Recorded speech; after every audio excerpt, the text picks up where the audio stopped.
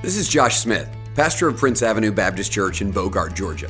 Our mission at Prince is simple, leading people to trust and follow Jesus. And it's our hope that this sermon would help accomplish that mission. For more information about our church, visit us at pabc.org.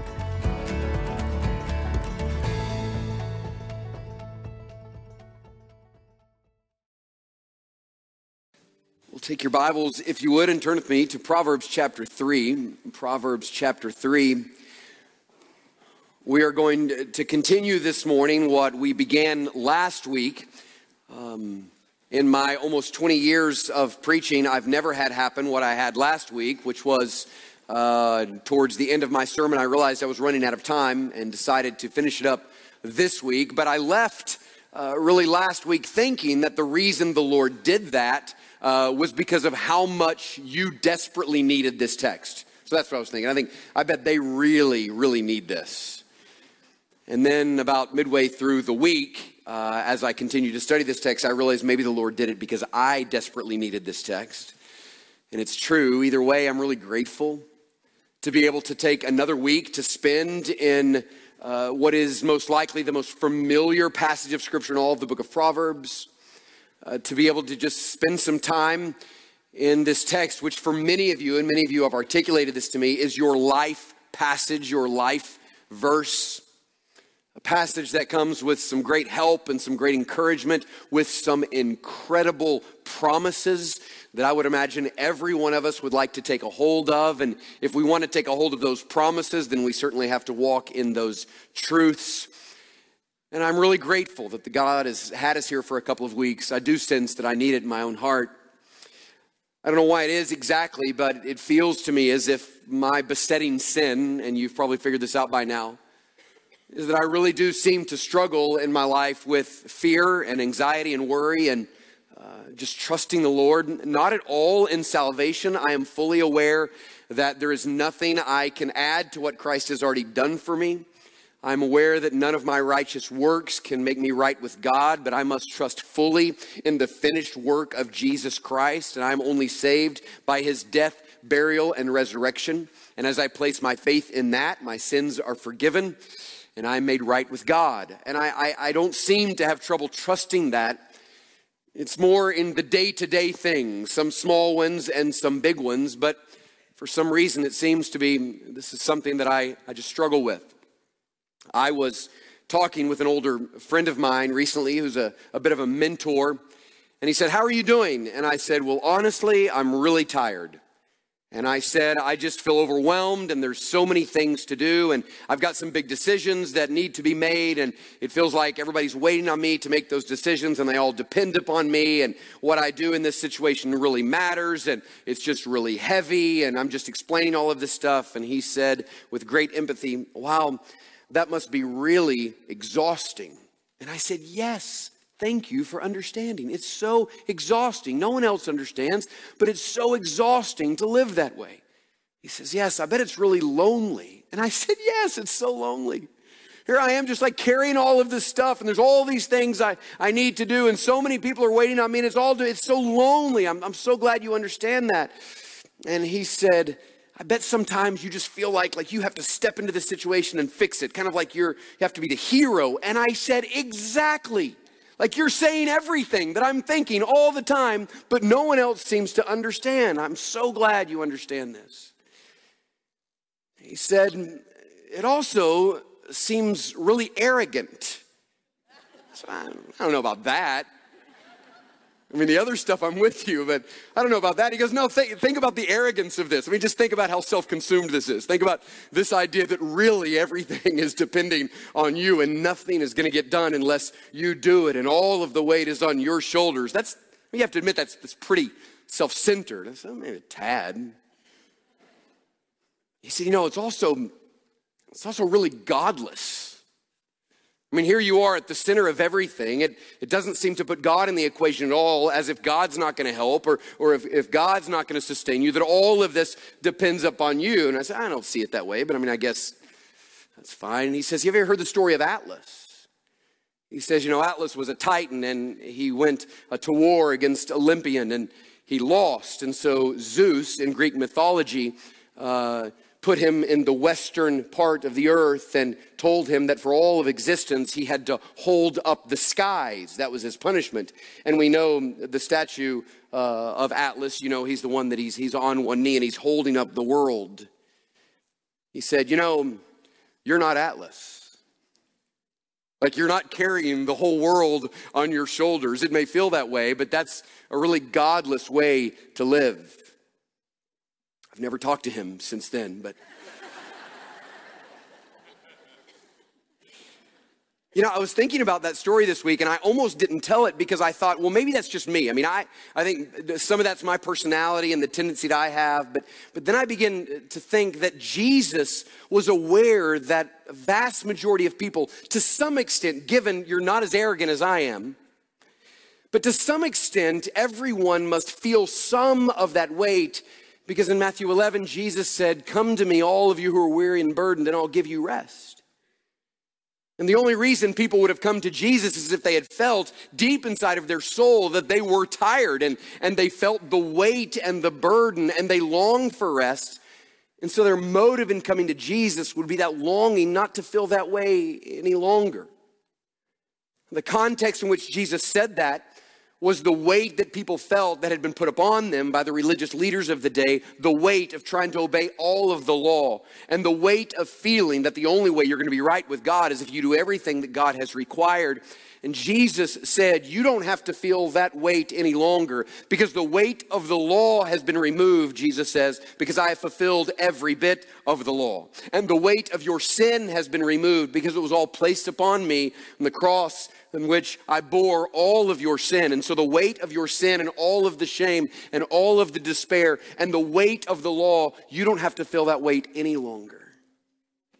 There's some of you this morning that are still feeling that weight. You feel of the weight of, I got to make God happy with me. I've got to make God pleased with me. Let me just tell you something. You will never do enough good to make God happy with you or pleased with you.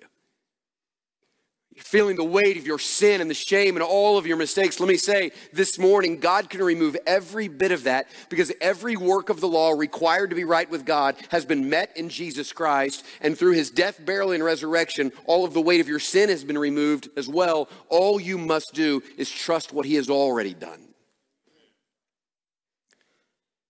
But because the invitation of Jesus is a call to continue to come to him, it seems to me that this isn't just a one-time thing, that we come to him for the forgiveness of our sins and that weight is removed. It seems that in Jesus inviting us to himself in that way, that we would tend to often feel heavy. We would often feel burdened and we would often feel a desire for rest and a need. And so Jesus invites him and he says, listen, I want you to take my yoke upon you. I want you to lower yourself and to humble yourself and surrender to me and walk with me. And as you do, all of a sudden, the yoke that was heavy upon our shoulders is now carried upon Jesus' shoulders, and the strongest person always carries the most weight. And so Jesus says, in the process of walking with me, as you have submitted yourself to me, what happens is, Jesus says, I begin to carry the weight for you, and then you begin to know rest. But the most interesting word in that passage is the word learn, and learn from me. Because now that makes me think that this is not something that we just do, but it's something that we learn. It's something we grow into. It's something that God wants to teach us. And I believe that's exactly the context of Proverbs 3. Proverbs 3 comes with a very clear command, trust in the Lord with all your heart. And we make decisions to trust. Everyone has to make a decision to trust the Lord for salvation. And there are times in our lives when we just have to make decisions. Someone shared a testimony with me after the service and told me I could say this, that they were in a very heavy situation and they were walking down a dirt path, and all of a sudden they became absolutely broken. They laid down on the dirt path and in one moment, for the very first time, just gave these things to the Lord, just surrendered these things to the Lord. And there are moments like that. But the reality is, the way in which we come to trust the Lord more is by trusting the Lord more. We practice these things, we learn these things, and in the context of a relationship with Jesus, as we walk with him, as we seek to know him and understand him, we learn more how to trust him. And the more we trust him, the more we're able to sing, "'Tis so sweet to trust in Jesus. We start to understand the sweetness of Jesus carrying the load, the sweetness of knowing that my life is in the hands of a sovereign and a good and a gracious and a loving God. And my desire for you is to know the sweetness that comes with resting and relying upon the Lord. So let's look at this text again this morning. Let me read Proverbs 3, 1 through 12. It says this, "My son, do not forget my teaching, but let your heart keep my commandments. For length of days and years of life and peace they will add to you. Let not steadfast love and faithfulness forsake you. Bind them around your neck. Write them on the tablets of your heart." More promises here. "So you will find favor and good success in the sight of God and man." Verse 5, "Trust in the Lord with all your heart, and do not lean on your own understanding. In all your ways acknowledge him, and he will make straight your paths. Be not wise in your own eyes. Fear the Lord and turn away from evil." Listen to this promise. "It will be healing to your flesh and refreshment to your bones. Honor the Lord with your wealth and with the first fruits of all your produce. Then," here's a promise, "your barns will be filled with plenty, and your vats will be bursting with wine.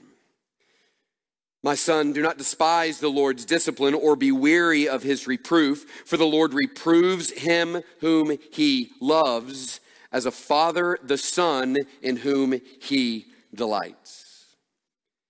I told you last week that to define that little word there in verse 5, trust, we need two words, and those words are rest and rely. You say, what does it mean to trust? Well, I would say it means to rest and to rely. So I am relying upon the Lord. Why? Because I know his promises and I know his works and I've seen his faithfulness. And so I rely upon God's ability to take care of everything that concerns me, to navigate my life in a way that he seems is best. And out of reliance, I can rest. I'm resting and relying upon the Lord. So to say trust in the Lord means to rest and rely. That's the goal. That's what we want to experience. And last week I said there are two parts of this, at least the two we got to last week. First of all, if we're going to rest and rely, we must feast on God's word. If you want to hear more about that, listen to last week's sermon. That's verses 1 through 3. We feast on God's word. We have to know him. We have to know his heart. We have to know his promises. We have to know his work. We have to be reminded of who we are and our relationship to him. Listen, at the most foundational level, we are sustained day by day by the word of God. Every day we are sustained by the word of God. Man cannot live on bread alone, but every word that comes from the mouth of God. Matthew 4:4, you will never grow in trust unless you are consistently feasting upon the word of God. The second thing we said last week is we must fight self-reliance. We must fight self-reliance. This is war. This is a battle for your soul. It's a battle for your mind. It's a battle for your heart. It's a battle for your affections. Can I just say it's a battle for the health of your family, because your own heart dysfunction that is not being dealt with is affecting everyone in your family. It is affecting generations. I believe that a generational curse is, in a sense, one sin that one generation does not deal with. And as a result of not being dealt with, their children then carry on those sins. And so our failure to deal with these things and fight these things have a massive effect on our lives and the life of others. And we have to fight this. So in other words, using my illustration from before, this kind of exhausted, lonely hero that lives inside of me must be killed. He's godless. He's a false narrative. He's a lie of the enemy. And the enemy wants me to live out of that sense of I'm this lonely, exhausted hero and no one understands. And it's just a lie from the pit of hell. That person has to be killed. That was last week. Now this week, I believe God wants to give us some more practical ways in which we walk in this. And so I said last week that we must feast on God's word and fight self-reliance. But the final thing I want you to see this morning, we're going to look practically how this works, is that we must flex our trust. I can't tell you how much I tried to find a better word. I'll be honest. I wasn't super excited about that. but it was alliterated, which I liked, number one. And number two, the idea of flexing there means this. The word to flex something means to put a skill to use.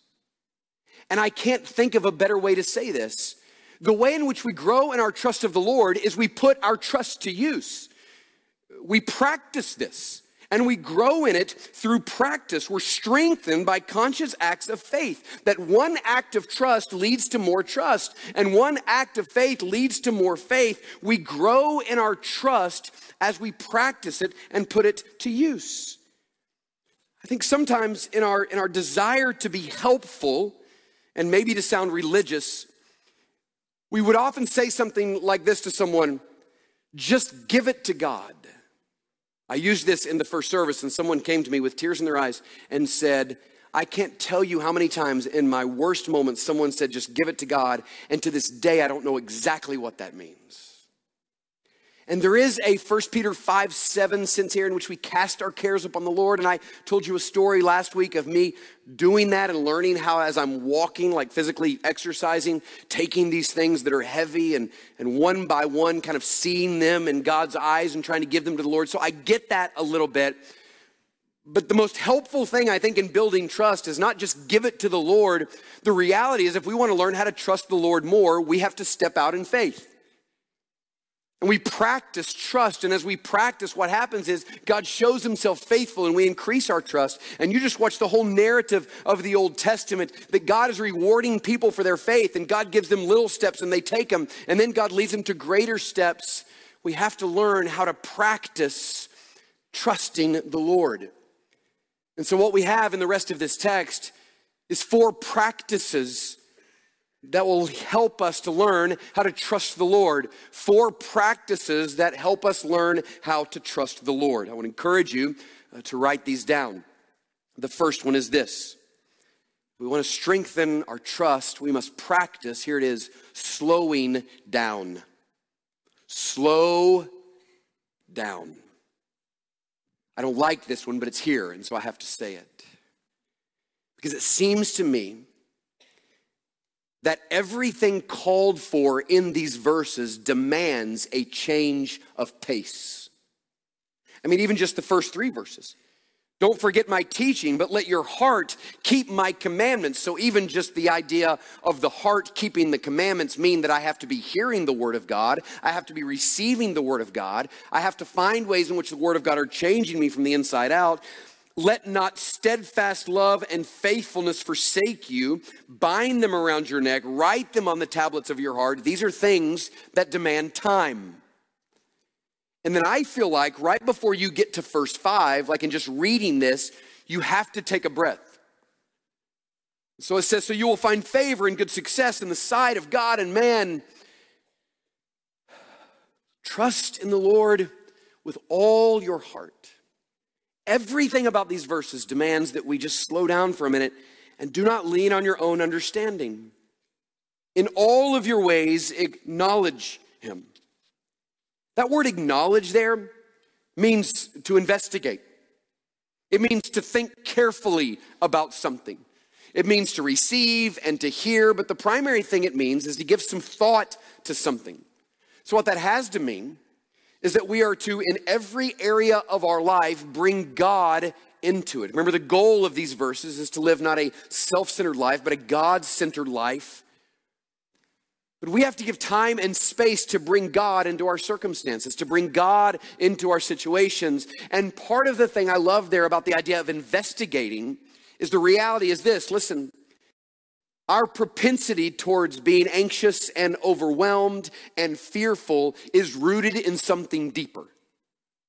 And so next week, Lord willing, we're going to look at Proverbs 4 and the issue of the heart, and we're going to learn that every single action in our life flows from the heart.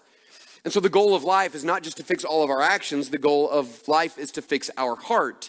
Because we can't just try to be better people. We have to have hearts that are pure and right before God. Every bit of work is a heart work if we want to see any lasting change. But listen to this. If I've got to take my actions and I know that the answer is not to simply to be less angry or be less anxious, but I have to examine what is it inside of my heart that is leading me to live that way, That takes some time. And what I'm afraid is that we are living with what we talk about now as hurried sickness, this constant sense that we're overwhelmed and exhausted, feeling a sense of urgency all of the time. Listen to me.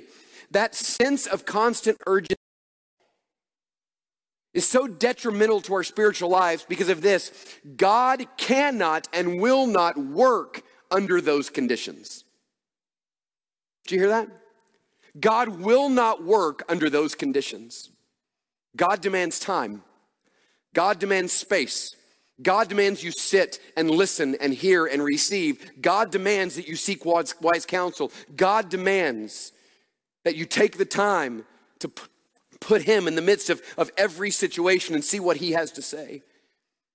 It was so amazing. I felt like every moment of this week was God trying to teach me how to apply these things. I prefer it better when I don't feel that at all and I just think you need it, but it happened this week. So here I am Tuesday morning. It's my real one morning to really focus and study, but I've got this big decision I need to make.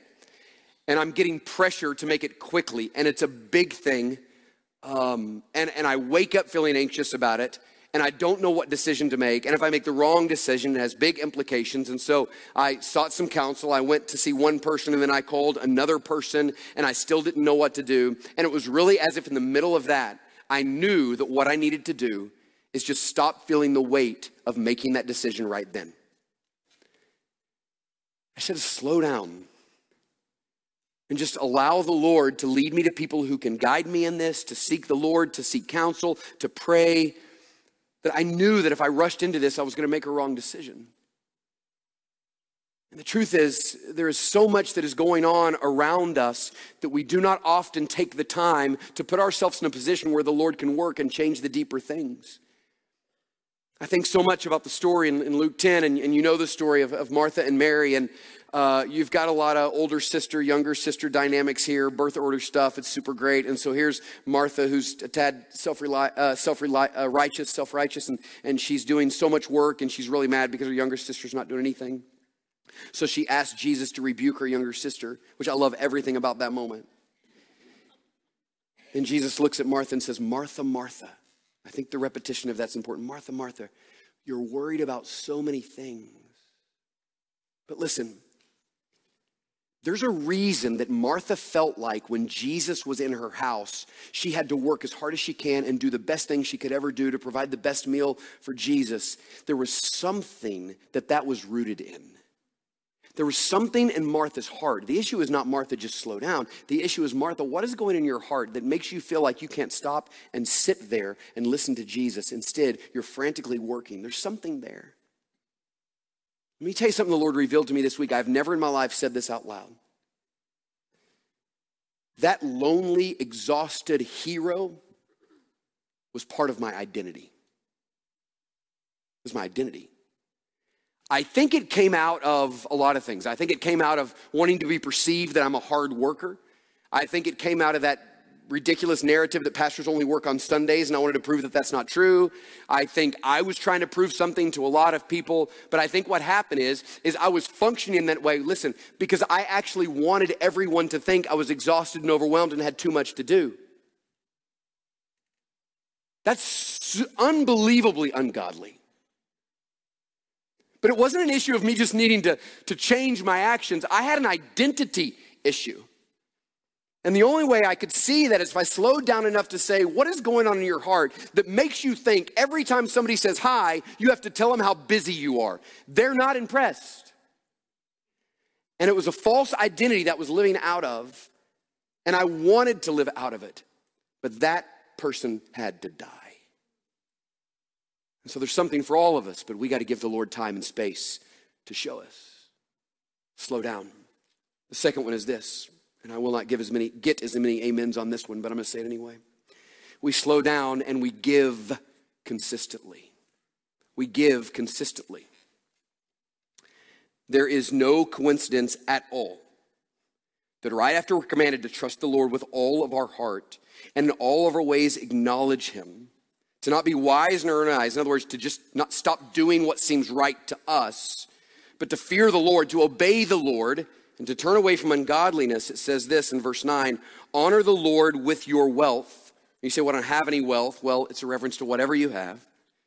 And with the first fruits, listen, these are words you need to underline. First fruits, underline that, of all, circle that, your produce. And then here's this promise. Then, now circle that, highlight that. Then, as you honor the Lord with the first fruits of all that you have, your barns will be filled with plenty and your vats will be bursting with wine. In other words, what the Lord is saying is, do you want to learn to trust me? Do you want to know the sweetness of walking in trust to me? Do you want your soul to be at rest? Well, let me tell you the way in which God teaches us to trust him: by giving. And so all the way throughout the Old Testament saints are told to give the first fruits. That means not the leftovers, but when they get the first of their produce, not knowing if they're going to get any more later, they give the first of what they get. And it's not because God needed their vegetables. And it's not because God needed their money. It's because God desperately longed for the affections of their heart. And he knew that in order to get their heart, he was going to have to get them to give, because it cultivated a heart of gratitude, of thanksgiving, and confidence in the Lord, because every single time they were obedient to give of the first fruits, God always provided. And so the God, listen, who knows the sweetness of trusting him and who longs for you to experience it, has said that you will never learn to trust the Lord unless you learn to give and trust him to provide for you. And I believe without question and without hesitation in first fruits tithing. I believe that the greatest thing that we can do as New Testament believers is take 10% from the first that the Lord has given us and give that back to him. And I'm not saying that out of a sense of like Old Testament law. I just think that I got to get over the narrative in my mind that I'm giving the Lord 10% of what I have. That's a ridiculous statement. I'm giving back to the Lord 10% of the 100% that he gave me. And bigger than that, let me just take, I want the Lord's blessing on my life. I think 10% is where you start. I think Matthew chapter 6, Jesus is expecting us when you give. I think Matthew 23:23, you can write that down. Jesus expected for us to tithe and many other things beyond that. But the reality is I want the blessing of God on my life. And the verse that changed my life in terms of giving is Luke 6:38. Luke 6:38. Give and it will be given unto you. And so that's enough. That's a promise. It shall be given to you running over. That's another promise. But here's the promise that changed my life in giving. He says this: according to the measurement that you use, it will be measured back to you. So let's say your giving is a little teaspoon, right? It's a little teaspoon. Well, then the measure God uses to give back to you is a little teaspoon. And can I just say, if you're thinking this is Old Testament, as my brother would say, those are red words. Right? That's Jesus' words right there. According to the measurement you use, it'll be measured back to you. And so I have to tell you, like, in a desire to see the fulfillment of this promise, what he says, your barns will be filled with plenty and your vats will be bursting with wine for those who give from all of the first fruits. I just want you to know that as God is teaching you to trust, it must begin with this practice. We had dinner with some precious friends last night. I asked them after the first service if I could share this. They have a successful business, and they said they have this little principle that when the phone stops ringing at the business, the owner of the business looks at his wife who answers the phone and says, we have to give something away. And they give something away. And they said about a month ago it happened. The phone stopped ringing, and they got scared. So they gave one of the greatest gifts they've ever gotten and just had the best month they've ever had. Now, I'm not preaching prosperity gospel, but I am preaching that I believe in the promises of God. That if you give, God will reward it. 30% of our members give nothing. I don't know about tithing. Who knows about tithing? 30% give nothing, and it grieves me for two primary reasons. One, because if every member of our church tithed, we would never need a building fund. We just have all this money sitting over here, and what was next, we would just do it. Number one. But much more than that, it grieves me because it's impossible for you to walk by faith and have the blessing of God upon your life, your home, or your finances if you're not giving. And that makes me really sad for you. So we just start giving. And we watch God come through, and it builds our faith, and it builds our trust. We learn to trust him by taking his promise of honoring the Lord from the first fruits of all of your produce. So we slow down, we give consistently. Here's the third one. We see in everything God's hand. Begin to see God's hand. This is a practice that I believe will build your trust in him. And it's verses 11 and 12, our last two verses. First, it says, "My son, do not despise the Lord's discipline or be weary of his reproof." Two very important words. The word discipline right there really means training. And the word reproof means correction. So get that. The word discipline means training. And the word reproof there means correction. So I think we think of discipline as always a negative, but it's not in Scripture. I preached a whole sermon on this in Hebrews 12 if you want to go back and listen to it. But God is committed to working in our lives and growing us and sanctifying us. God is committed to conforming us into the image of Christ. He's committed to building character in us. And so he's constantly working on us. And that idea of discipline is not you did something wrong, therefore God is coming after you. It is every circumstance in your life is part of the training of God to make you into the person he wants you to be. Now, the reproof there is a correction. Sometimes we walk in sin, and God, out of love, because we are children of God, will correct us in a way. He will reprove us in a way. But even that is done out of love. If a child is not disciplined, he isn't loved. That's what Hebrews 12 tells us. It tells us right here in Proverbs 3. But the point is this, is that every circumstance in your life is a part of God's training. It's a part of God's working in your life. But what he wants to warn us of is, listen, look at that verse 11. Do not despise. The word despise means to rebel or reject or ignore or to push something away. And so I've got this circumstance in my life and I'm just ignoring it. I've got this sin in my life and I'm ignoring it. Or I've got this situation that I'm ignoring or this person I'm ignoring. We are very, very good at just ignoring things. But he also says this, don't be weary. That means to be defeated or discouraged or overwhelmed or let your situation crush you. And the reason he's saying, I don't want you to ignore the circumstances in your life, and I don't want the circumstances in your life to crush your spirit. Why? Because God is saying, because I'm behind all of them. I'm behind all of them. I remember, I've said this to you before, I remember when Andrea was diagnosed with cancer, I remember I had one group of people telling me it was the devil that did it, and another group of people telling me that the Lord did it, and another group of people saying, well, it's just the world that we live in. And the reality is, to some degree, those questions don't matter. There is a sovereign God overseeing everything that happens in my life, and every bit of it he will use for good and his glory. Read Job. It's all according to the plan of God. Ephesians 1:11, he is working all things according to the counsel of his will. So one of the things we have to do if we want to learn to trust is we have to look at every circumstance and every pain and every difficulty in our life and see the sovereign hand of God.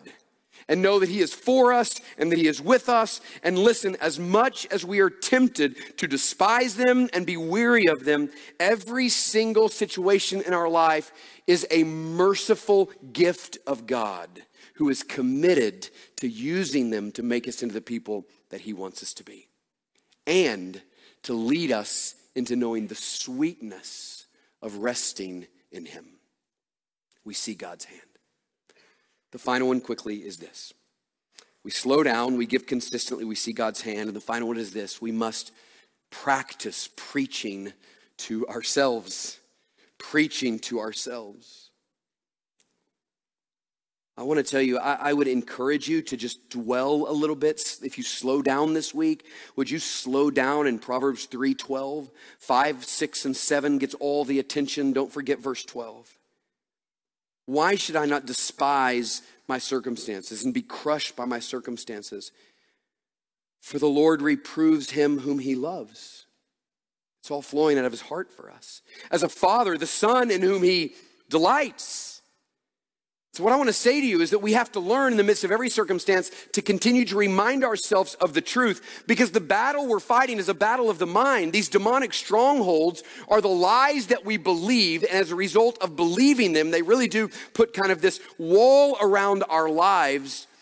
And the only way we take down those strongholds, those lies of the enemy, is with the truth of God's word. And so the failure in the garden was a failure to know and repeat the word of God. And the victory in the wilderness with Jesus was the ability to use the word of God to defeat the enemy.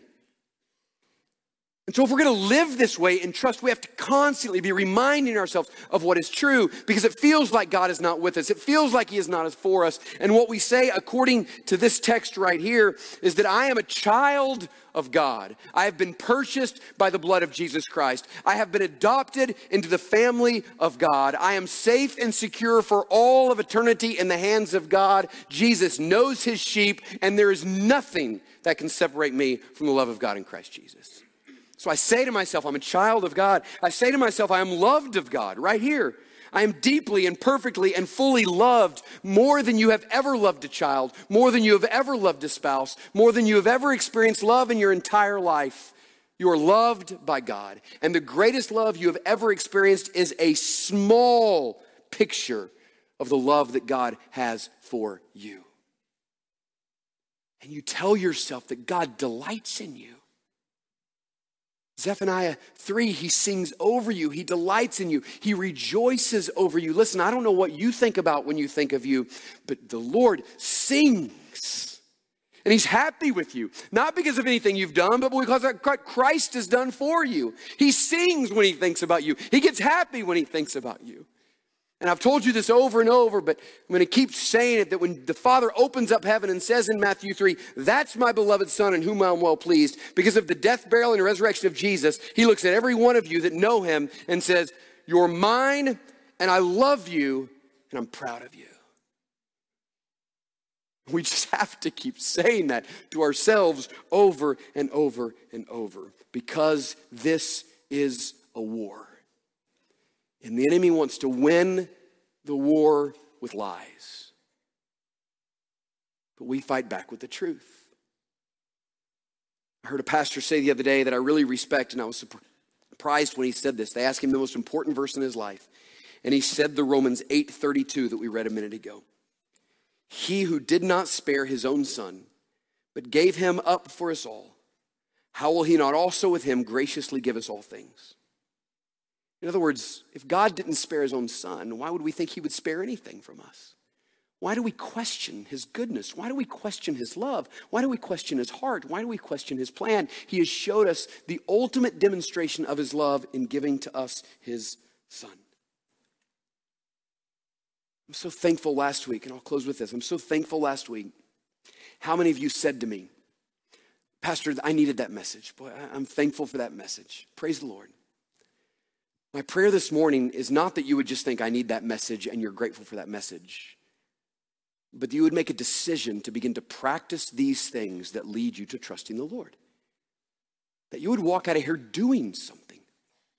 And the reason is because I'm tired of watching you, and I'm tired of watching myself lose these little battles when the ultimate war has already been won by the death, burial, and resurrection of Jesus Christ. He has already declared our victory. He has already declared our glorification. He has already declared that he will take care of everything that concerns us. He has already declared that nothing can separate us from the love of God. So why would we ever be losing these little battles when we know that the war has already been won?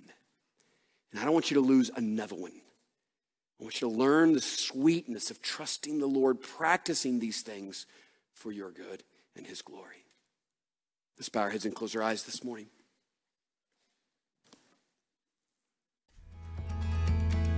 Thanks so much for taking the time to listen to this sermon. May you trust and follow Jesus more and lead others to do the same. For more information, visit us at pabc.org.